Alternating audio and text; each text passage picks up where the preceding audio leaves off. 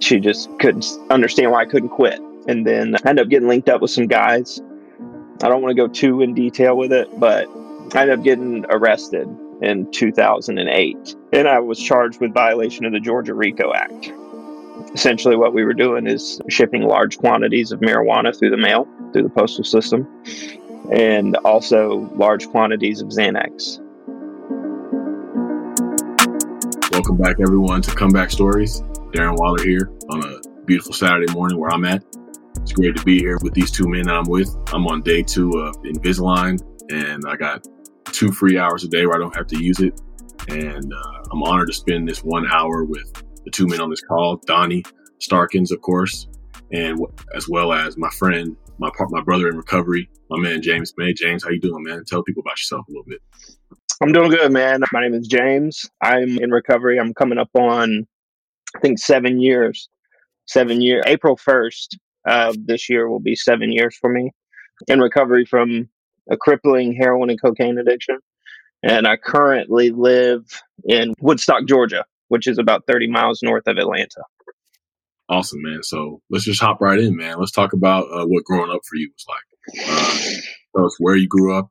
What was it like? What were the pressures that you faced? What were the things that, caused you to act the way that you did? What was growing up like for you? Wow.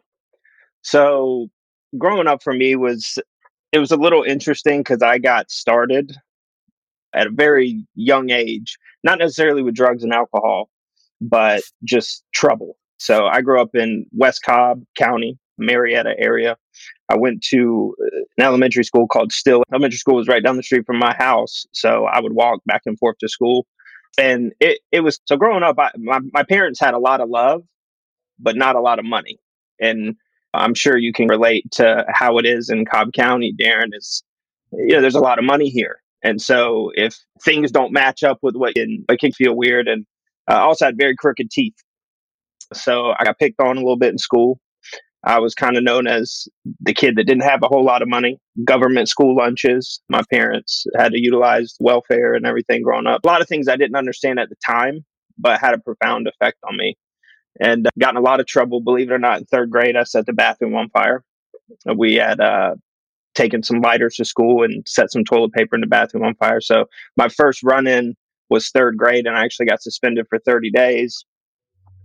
Had to drive around with the fire department and do all these little fire safety course houses and things like that. But as shocking as it may be, it meant nothing to me. Like consequences, it's weird. Ever since I was young, nothing ever really scared me. I never really had this fear of getting in trouble. I hung out with people who always told on me. I was always picking the wrong friends. And that kind of, once that happened in 3rd grade, it was just on from there. Constant trouble, throwing rocks at houses, throwing rocks at cars, smoking cigarettes. This was back whenever cigarettes weren't behind the counter. So there was some older guys in the neighborhood who would put me up to it, and they'd say, "Hey, go in and steal us a bunch of cigarettes." And I just thought that was the coolest thing. I'm here, a 3rd, 4th grade kid hanging out with kids in middle school and high school in my neighborhood, and they accepted me. And that was all I really wanted. Because when I went to school with my peers, nobody really accepted me. And so it was tough. It really was. I just rebelled. I was like, screw them. They don't want to accept me. Then I'm just going to go over here. And they were just horrible influences and taught me some really nasty things at an extremely young age. Yeah, I relate to that for sure. Just always feeling like you had to prove yourself because you never were enough to everyone. That just who you were at your core, you didn't have the resources to change maybe your teeth or your parents' resources, but you were a person, and that those things are what people labeled you as not enough or not worthy of more. And I can definitely relate to that. I was acting out in middle school and getting suspended, and the principal called my parents every day and just trying to do whatever I could, just going to great lengths to impress people. And it's just like, it's something we had to act that way growing up, but it's just a cold world from such a young age. And moving on into the next question, I would ask you, what was the earliest memory of pain for you? Like one that sticks out the most that you felt changed you or put you in a certain mindset? Can I give 2 or 3 examples? Yeah, for sure. So I'd say my first memory was I think I want to say I was in like second or third grade, and I'm not going to use her name, but there was a girl that I had this huge crush on. And I remember this was back whenever you used to write a little note. Hey, do you think I'm cute? Or will you go out with me? Circle yes or no. So a friend of mine put me up to it, who I thought was a friend. He put me up to it and he was like, yeah, you should write her a note and ask her if she likes you or whatever. And so I was like, nah, man, we don't even talk or whatever. And he's like, no, she told me she likes you. And I'm like, oh, okay. So I write this note. I think it was actually like Valentine's Day or whatever. It was the Valentine's Day celebration in elementary school. And I write her this note, and she literally tells me that I have jacked up teeth and she would never go out with me. Like, she would never be my girlfriend. And I'm like looking at it. So then I say something to my buddy and he just like laughs about it. It's like a group of kids. They all laugh about it. And man, like I was hurt. I remember I went home and like I cried, and just like that thought of embarrassment. I was like super embarrassed. And it's funny because that kind of stuck with me for a long time, especially with relationships. And I always find it crazy how we perceive pain and we perceive trauma. And something as simple as that to somebody else, they might say, oh, that's nothing, whatever. It's not even a blip on their radar. But the way that my mind and my brain works, it was like, man, that was just traumatizing. Everybody's laughing at me. The girl says no, and I'm just like, oh, like you were saying earlier, I'm not enough, and I'll never be enough. So that was like my first like real experience with just humiliation, embarrassment, whatever. And then the next one, there was a kid who lived in my neighborhood, and he had a little birthday party one night where he had like a bunch of the kids from school come over. And I was outside. I was like out back, like jumping on the trampoline or something. My parents had this chain link fence that went all around the house, and they like came by my house, and they were like standing at the gate, and they were just saying just mean things to me, just making fun of me, laughing at me. And it's a crazy story, which kind of led up to a lot of what happened with me once I got into high school. I had an uncle who found a bunch of land in Montana or Wyoming or something and bought it. And I don't know if it was like, my uncle's a scam artist. And so he found all this land and they found all this natural gas on it, and they were going to mine all this natural gas on it. And my family was like, oh, this is the golden goose. We're going to be set. We're going to be taken care of, whatever. Because my grandmother had given the money or something. Long story short, it never happened. So in that moment, my parents are really thinking this is going to happen. So I was with my mom one day, and she was driving around this neighborhood, like looking at these houses. Now these houses are like $350,000 houses compared to my parents' house, which was probably $80,000 at the time. And this kid saw me in the neighborhood, and whenever they came by my house and were like standing at the gate, he's like, "Oh yeah, I saw you in my neighborhood. What were you doing?" And I was like, "Oh, my mom was looking at a house." And I'll never forget it. Like, the kid literally looked at me and was like, "Dude, you're poor. You can't live in my neighborhood. Like, you could never, your parents can't afford to live in my neighborhood. Like, you're poor." And I was like, wow, in front of everybody. And that kind of crushed me. And it'll play into my story a little bit if we get there. But that was why I did a lot of things that I did. Those types of kids were a target to me once I got older and started to dive into selling drugs. Yes, it was a way to make money, but essentially I had this evil plan in my head that I was going to destroy those kids. I was going to rip them off. I was going to, sell them fake drugs. I was going to get them addicted. Like, I wanted them to experience some sort of pain. And that was the best way I knew how to at the time. And so, as sick as it is, I start to realize like what my ulterior motives were in doing all that. That was why I did what I did. I was like, I'm going to go after them and I'm just going to ruin their life. They ruined mine. And it was kind of like a revenge plan, but like unconsciously at first, but it worked out. Right. And unfortunately, there was a lot of people who I caused a lot of harm to and inflicted a lot of pain on. A lot of their own choices were involved too. And they, chose to do a lot of that, but sickening like now, like when I think about it, but that was my goal.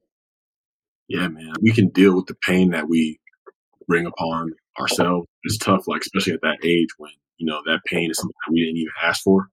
Like, you were going out your way, trying to do anything to those kids that were bringing those words and that negativity upon you. But we try to go about life the best we can, coping with that pain.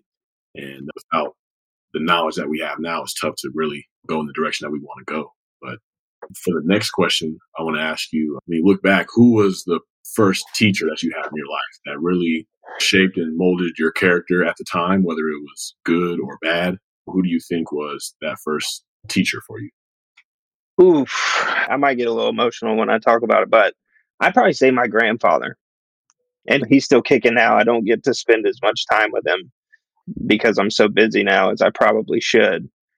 But yeah, I'd probably say my grandfather.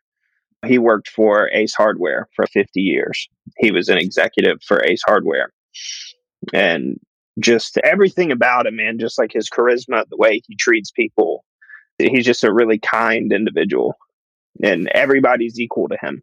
He talks well, successful, built a good life for himself. And my grandmother, when in 1996, my grandmother, who's now passed, she suffered a stroke and an aneurysm and several strokes and several aneurysms, and she couldn't even walk.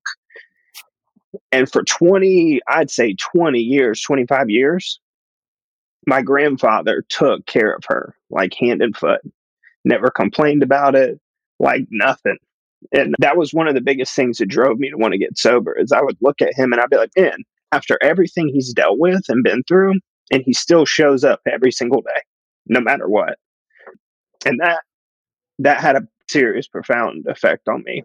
And the beautiful thing is my grandmother actually got to see me sober whenever she did pass. And I was there. I got to roll her body out of the house and the whole bit. And sorry, I'm getting emotional, but my grandparents, I called them Big Mama and Big Daddy. And they were as much of parents to me as like my real parents were. And so it's sad that she's not here. I stopped my grandfather. Maybe this is some self-discovery. I probably need to spend a lot more time with him than I have. But that's my first real teacher. Thanks for sharing that. I appreciate you're an inspiration to me right now. This is the essence of why Darren and I started this podcast, to have real talk, to talk about emotions. To me, this is strength at its finest, where I know for me personally, this isn't the way I was raised. I was raised to fight through the pain, never let them see you sweat, don't show emotions.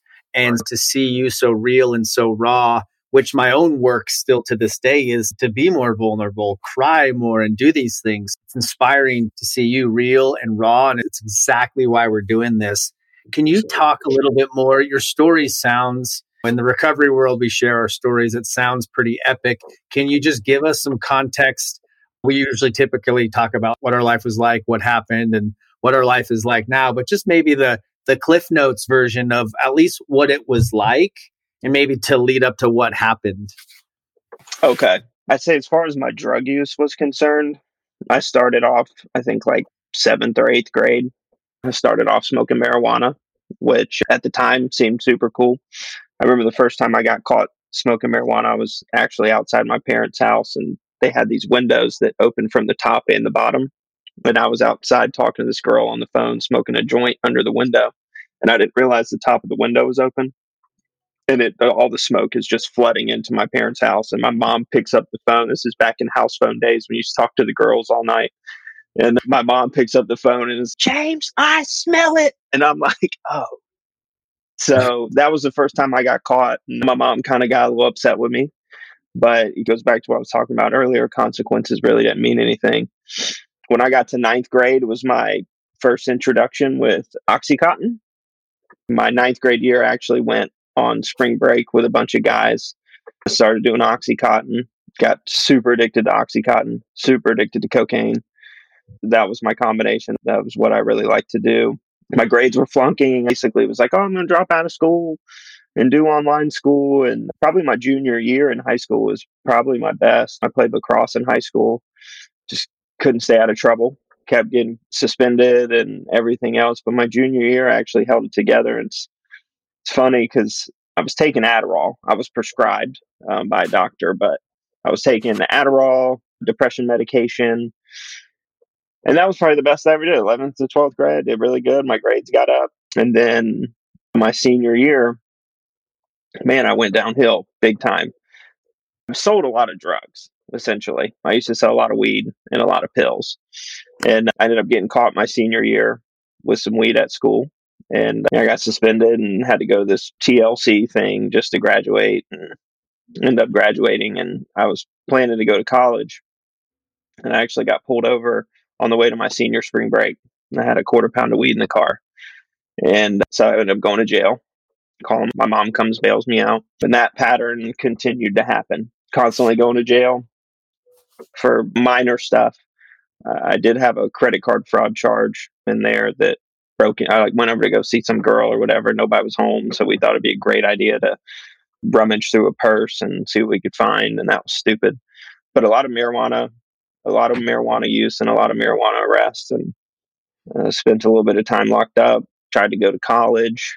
Didn't really work out. Had a girlfriend at the time who was, on me, and she just couldn't understand why I couldn't quit. And then I ended up getting linked up with some guys.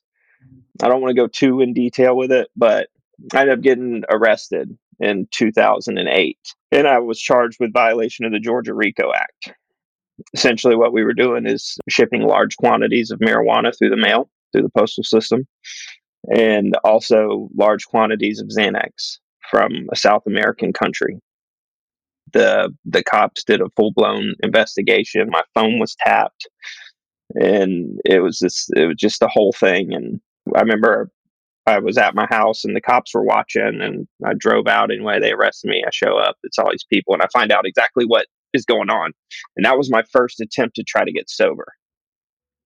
Was after that, because I was afraid of court, and it didn't work. I tried to do it on my own. I tried to rely on self-knowledge and self-will. Had no connection to anybody. I was selfish, self-centered to the core. And I continued on that path. I was a heroin and cocaine IV user. So I was doing that. I burned every bridge in my life. I stole from everybody, took advantage of everybody, manipulated everybody. I was literally the guy that you didn't want over. Don't hang out with that guy. Even the drug addicts were like, don't hang out with that guy.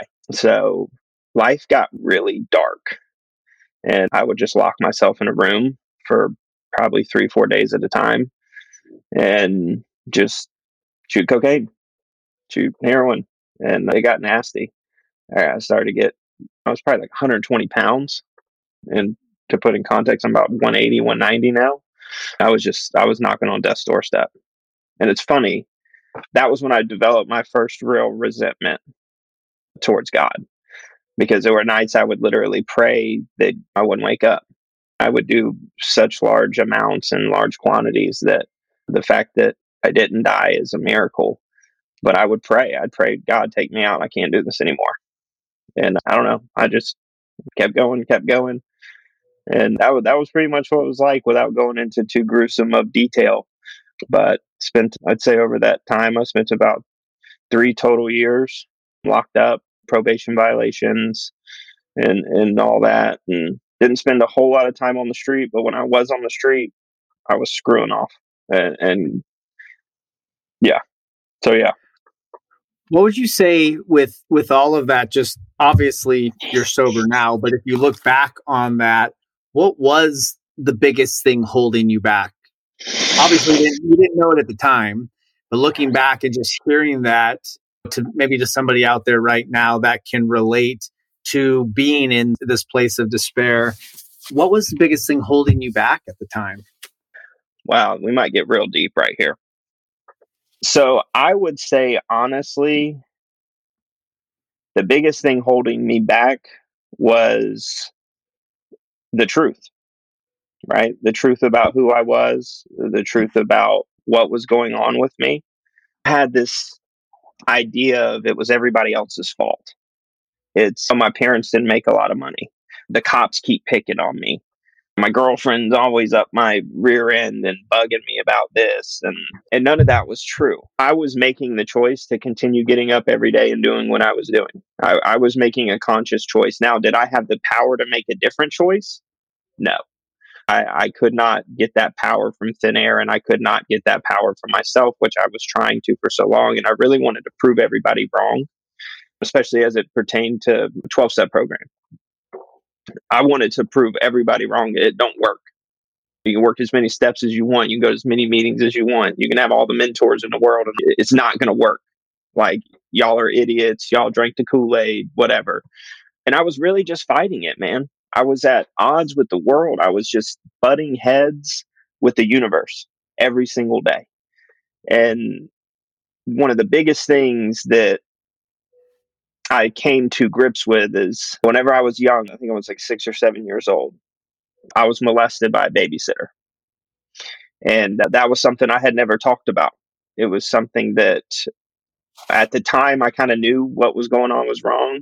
And I think my mom had a little bit of an idea, but I thought I felt dirty from that. You know what I mean? Something that was out of my control, not a choice that I made, something that I'm 6 years old. I might have been 5 actually, but I knew that what was happening was inappropriate, but I didn't know what to say, didn't know what to do. And I never talked about it. I just hid from it. I started to act out in various ways that if it wasn't drugs and alcohol, it was women. If it wasn't women, it was something else. It was gambling. It was eating. It was nicotine. It was like all these things. The reality was what happened to me wasn't my fault. And I thought that it was my fault. I thought I was to blame for it. And I finally did a little bit of therapy and processed through it. I realized that was a big thing holding me back too. But to sum up, I'd just say just the truth, right? The truth about how all this works, the truth about what's going on with me and what my thought process is. And once I started to rely more on God and less of myself, things started to change for me. Like going with the flow, just floating down the river instead of trying to swim upriver all the time. What would you say? So with a whole lot of pain, emotional pain and actual legit trauma that you've been through, everybody has a rock bottom. Everybody has a lowest point. What was your lowest point? My lowest point was right before I got sober.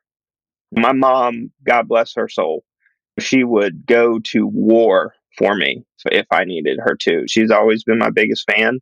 She's always supported me no matter what, no matter how many times I'd hurt her or went against her. But I remember I was actually sitting at this meeting house, and I think Darren knows it, the Freedom Club. And there's a parking lot right there. It's funny. There's actually a meeting house on top of a liquor store. And I was sitting in that parking lot with a friend, and I had lied to my mom that night about I needed some cash because I was going to go to this meeting. I'm going to get sober this time. I'm going to do this. And I had constantly been lying to my mom. I actually stole her credit card and rented a rental car from my drug dealer and was exchanging the drug dealer for the daily rate of the car for that amount of drugs every day. And so I got to the point where that wasn't getting me there. About $100. It wasn't getting me there. So I lied to my mom. I was literally sitting in this parking lot, and me and a friend were getting high, and we were just sitting there. I was looking at the meeting, and I had gone to that meeting countless times. I knew a lot of the people coming in and out. And before that, I had a little bit of time sober. Actually, I went to treatment center and did all right. But I was sitting there looking, and it was weird. No kidding. I told my friend, I said, dude, something's going to happen. I was like, I'm either going to die like very soon, like tomorrow, or God's going to do something powerful in my life. And he was like, oh, dude, shut up, man. Like, just enjoy your high, man. Kind of like that. And I'm just like, no, man, I just had this feeling. And the very next day, I was with the guy who I bought my drugs from, and he actually had wrecked that rental car. So we took it to a little side shop to get fixed. And the whole deal happened. They're pulling out guns and shooting, and they rammed into the car. And this is right on Powder Springs Road. And I remember I pulled over, and the cops showed up. And they found a pistol in the car. Now, take in mind, I'm a convicted felon. I'm on probation, the whole bit. They let me go. So any right person in their right mind would be like, go home. You've had enough. You got lucky. Just take your money and run. But I went back to the dope house. Now my car is wrecked. My trunk and everything is done. And I remember sitting there, and I was like, I was so mad at myself for still being back there. And I didn't have any strength or any power to leave and do anything other than try to get more, try to get high again. So I get in my car and I'm driving down the road. And unbeknownst to me, that the police were watching all of this the whole time. The guy who I was getting all my drugs from was under surveillance, and it was a whole nother RICO case. However, I'm not involved in it. I'm just a user. And the police pulled me over. And they knew me from my previous thing, and I recognized the guy. And I literally just looked at him. I said, man, I need help. Before we even said anything, before he said license, registration, the whole bit, I literally looked at him. I was like, man, I really need help, man. He's really, what's going on? I'm like, I can't stop shooting dope. I'm in bad shape, brother. I need something. I need some help. He's all right, get out of the car. We did the whole thing. Me and him start talking. We knew each other from my previous case, and he's still on probation. And I remember right then in that moment, I didn't care what happened. I didn't care if I went to prison for the rest of my life. I just didn't want to get high anymore. And I was ready. And that was like that was my rawest, most rock bottom moment ever. And they searched my car and found some paraphernalia, charged me with it, which I did not expect. I was hoping I was going to get a freebie. But yeah, I went to jail, and believe it or not, after about 2 weeks after the withdrawals wore off, I woke up and I finally felt free, which is kind of crazy because, you're locked up. But in that moment, that first day I woke up and could actually eat, that was the freest I ever felt. It's amazing. And I think for any alcoholic addict listening can clearly relate to the story, but I think even more so, and this is why people like you, James, and Darren, who are sharing their stories publicly, why it's so inspiring, because I think at this point in all of our lives, we've all been affected by addiction or alcoholism. So to share the rawness and like really what's at stake and the insanity of the disease, right? Where some people would say, how could you not just surrender? But that is why it's a disease and the power it can have over us. A lot of this, even around our stories, if I think back to my own stories and listening to the stories and the pain that you went through as a child, I always say the only story that matters is the one that we tell ourselves. And a lot of times it's those stories when we get stuck in the story or when we haven't owned our wound, we can't really write the ending because the wound has hijacked our life and we're living in the reality of that false narrative. But like for you, what was like the story you had to stop telling yourself to start telling your own comeback story? I say there's a book I like to read, and it talks about a farmer, right? And this farmer comes out of his cellar, and a tornado has just come through and just destroyed his entire home. And he comes out of the cellar, out of the storm cellar or whatever, and looks at his wife and he says, "Hey, Ma, ain't it grand the wind stopped blowing?" And the biggest, to answer your question, was I thought drugs and alcohol was my problem. And it wasn't. Drugs and alcohol was the solution to my problem. It was what I used to cope. It was what I used to connect. It was what I used to feel accepted. It was what I used to not feel emotion and what I used to not feel pain because I was so scared of those things based on some things that happened to me early on, traumatic experiences. And it's like that book also leads into talking about the path of reconstruction. I used to think that, oh man, if I can put 2 weeks clean together, everybody should forgive me. I patched it all up. This is what y'all wanted. Y'all wanted me to get sober. Mom, look, I'm sober now. But the reality is I had to change my pattern. And the 2 weeks sober, I mean, for anybody who is 2 weeks sober today, congratulations. That is amazing. But based on where I was at, they didn't know if I was lying or if I wasn't. So to my mom, she's 2 weeks sober. That ain't nothing. I need you to really prove like that you're going to change. You put the drugs and alcohol down, good for you. But what are you going to do different? Because I can't keep doing this with you. So I guess the path of reconstruction and starting to heal the wounds, that was, I didn't realize that I was going to have to experience more pain to get to peace because it was a lot of people that I owed some amends to. There was a lot of debt that I had incurred. There was a lot of things that I had to fix in order to get to the other side. And just stopping drugs and alcohol wasn't going to get me there. And I had to change my character. I had to find a belief in God of some sort. I had to find connection with other people that were doing the same things I was. I can't do it alone.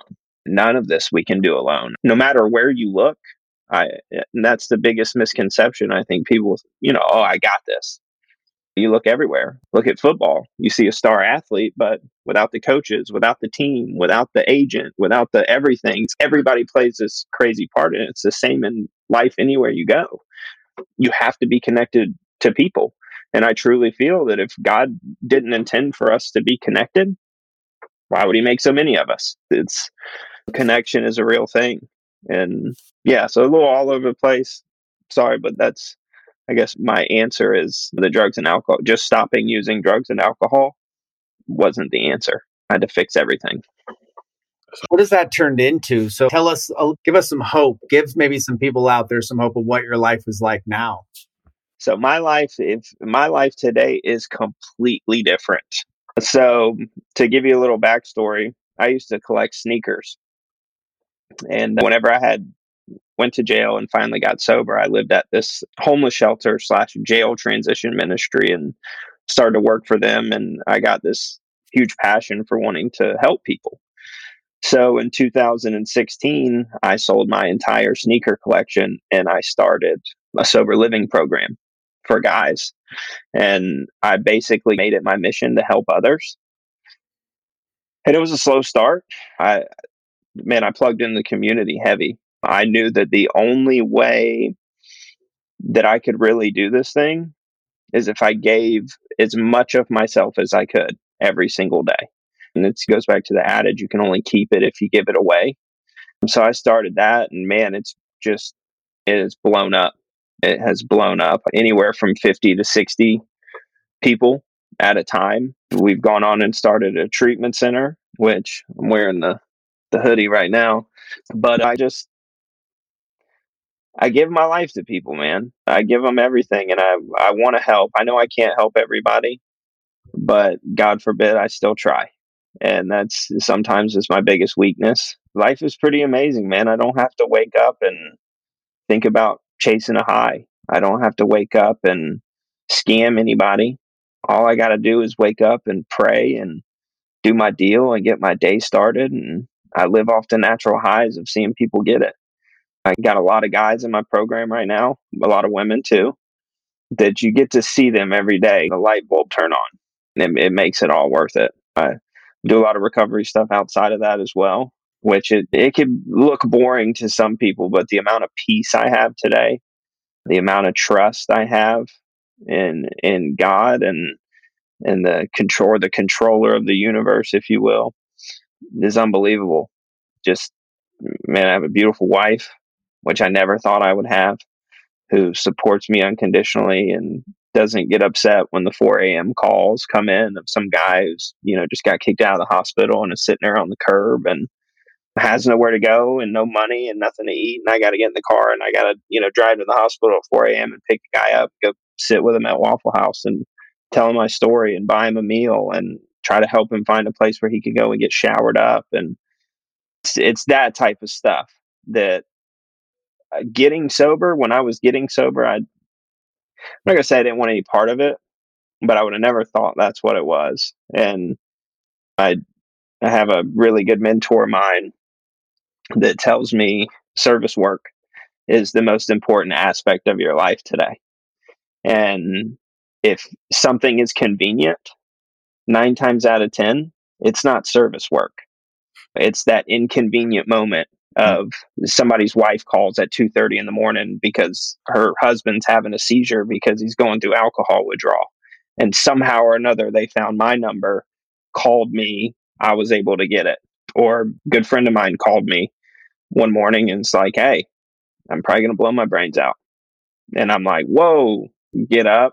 It was funny because he called me 5 times in a row. My wife was like, who is calling you? And it was it was a weird moment, but he's sober today. I think Darren knows who I'm talking about, but it's just unbelievable. It's like that stuff gives me so much fulfillment and peace and keeps me connected and never forgetting what it was like. But life is good, man. There's still struggles here and there. It's a lot of pressure on you.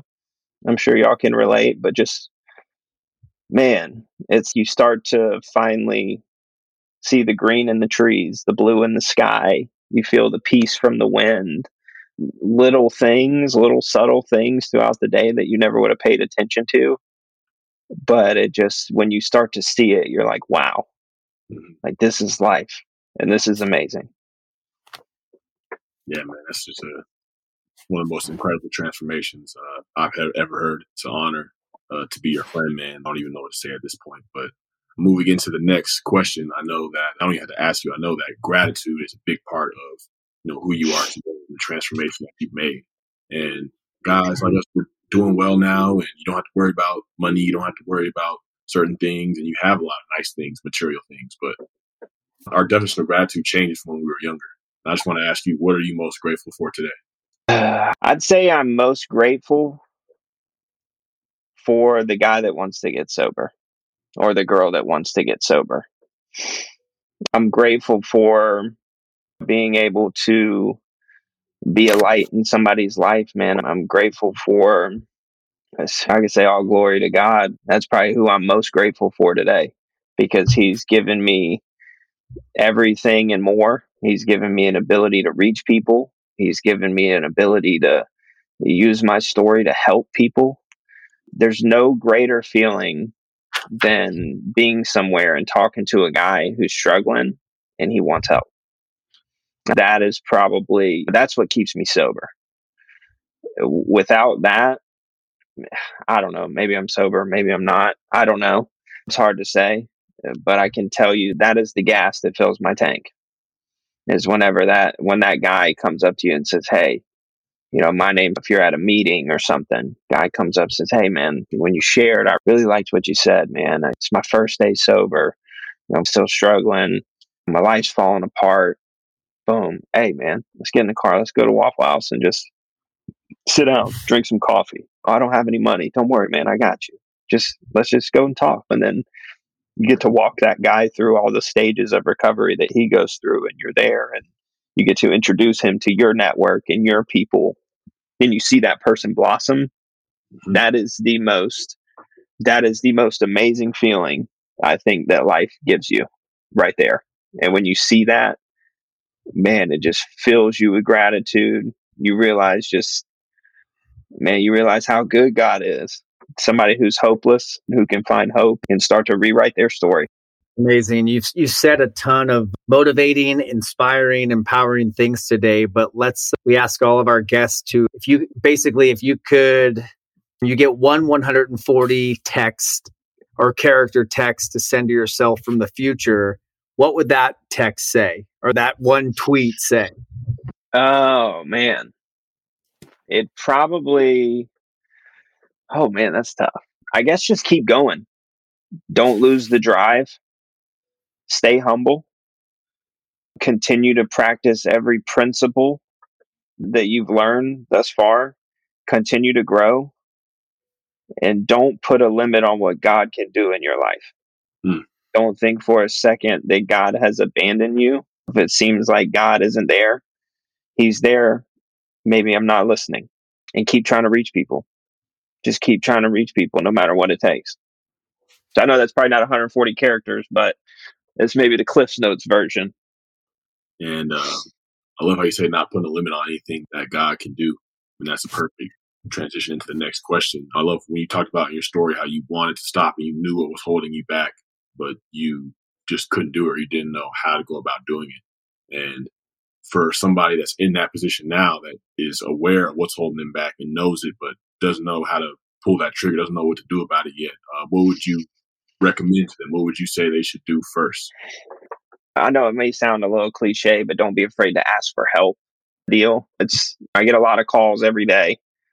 And the biggest thing, the thing I find most funny is I get phone calls from people that call and pretend to be somebody else, but they're really calling for themselves, but they're not quite at a position in their life where they're willing to fully admit that they have a problem. I think the biggest thing that holds people back is this judgment, right? The world's very judgmental. There's a lot of ideas out there floating around that if you're an addict or if you're an alcoholic, that you're a bad person. And as you can see, it doesn't define who you are. It's just a process that we have to go to, and you're not alone. Don't ever feel alone. Don't ever feel ashamed. And if you do, let's talk about it. Let's figure out why. Let's get down deep into some feelings real quick. That's a fully loaded question. But yeah, just get rid of that. What do they call it? I can't remember. I can't think of the name of it, but put anything and everything you think you know about addiction to the side and just let's go on a journey. Yes, sir. Yeah, I think your words and people like you stepping up and sharing your story reminds us and people that we're not alone. We're not alone when we can't do it alone. We're never alone. And I think that's one of the many, but one of the two biggest ones for me in recovery, the lessons, the tools is connection. I always say the opposite of addiction is connection. So that connection is a powerful piece. And you talked a lot about it. The other one is service. What a blessing that our messed up past, all of ours here, has led us to this beautiful moment talking together, which that still blows my mind when I think about some of the decisions that I made through my mess and my addiction. But it's a beautiful thing. And I couldn't do it alone. I had to humble myself and ask for help. So our last question we always land on, which is a good segue, is you didn't do it alone. So who's that one person that gets your comeback story shout out? I would say the one person would probably be one of my best friends in the whole entire world, would be my boy Spencer. I originally met him the first time I tried to get sober, and he stayed sober. However, I did not. And man, he never turned his back on me. Always supported me, always reached out to me. Like every time I was in jail, he'd reach out to my mom, see how I'm doing. And he's actually who I started all this with. He's my business partner in everything that we do, and also my recovery partner. And just, it's very rare that you find somebody that you've only known for 5-6 months, because that was all the time that I knew him at the time. And even me not being there, being around, or still out there using whatever, he never gave up on me. And it's funny, I burned every bridge in the world, but that was the one bridge that I never burned. And we've done some amazing things together. We get to reach a lot of people, help a lot of people. He's just as involved in service and working with guys as I am. And it's incredible what we've been able to do and the amount of people we've been able to reach and help. And I couldn't have done it without him. We both play our own little roles, but I'd have to say shout out to Spencer Stein. Spencer, man. Mm-hmm. Man, James, thank you so much for coming on here, spending this time with us, sharing your story with the world, man. It's an incredible story. I love you, man. Appreciate you being here, dog. Just thank you, man. Man, I want to say thank you guys for the opportunity. Like I was saying, service is the biggest thing. And without it, I'm nothing. Without the person that needs to hear it, I'm nothing. So it's truly an honor to be on here with you guys. And it's always love on this side, man. Oh, yeah, likewise. Yes, sir. Yeah, James, same, man. I just want to acknowledge you for the story, your rawness, your vulnerability, and inspiration and fire in what you're doing right now. It's a beautiful thing to watch somebody turn their mess into their message. And it gives those hope that maybe are feeling a little hopeless right now. So I think we'll just end that. I'm confident that between us three, if anybody out there is struggling, hey, you can just email us at comebackstories@gmail.com and we will find somebody to help you. So with that, we're going to close. Thanks again, James, and I hope you all have a beautiful day. Awesome. Thank you.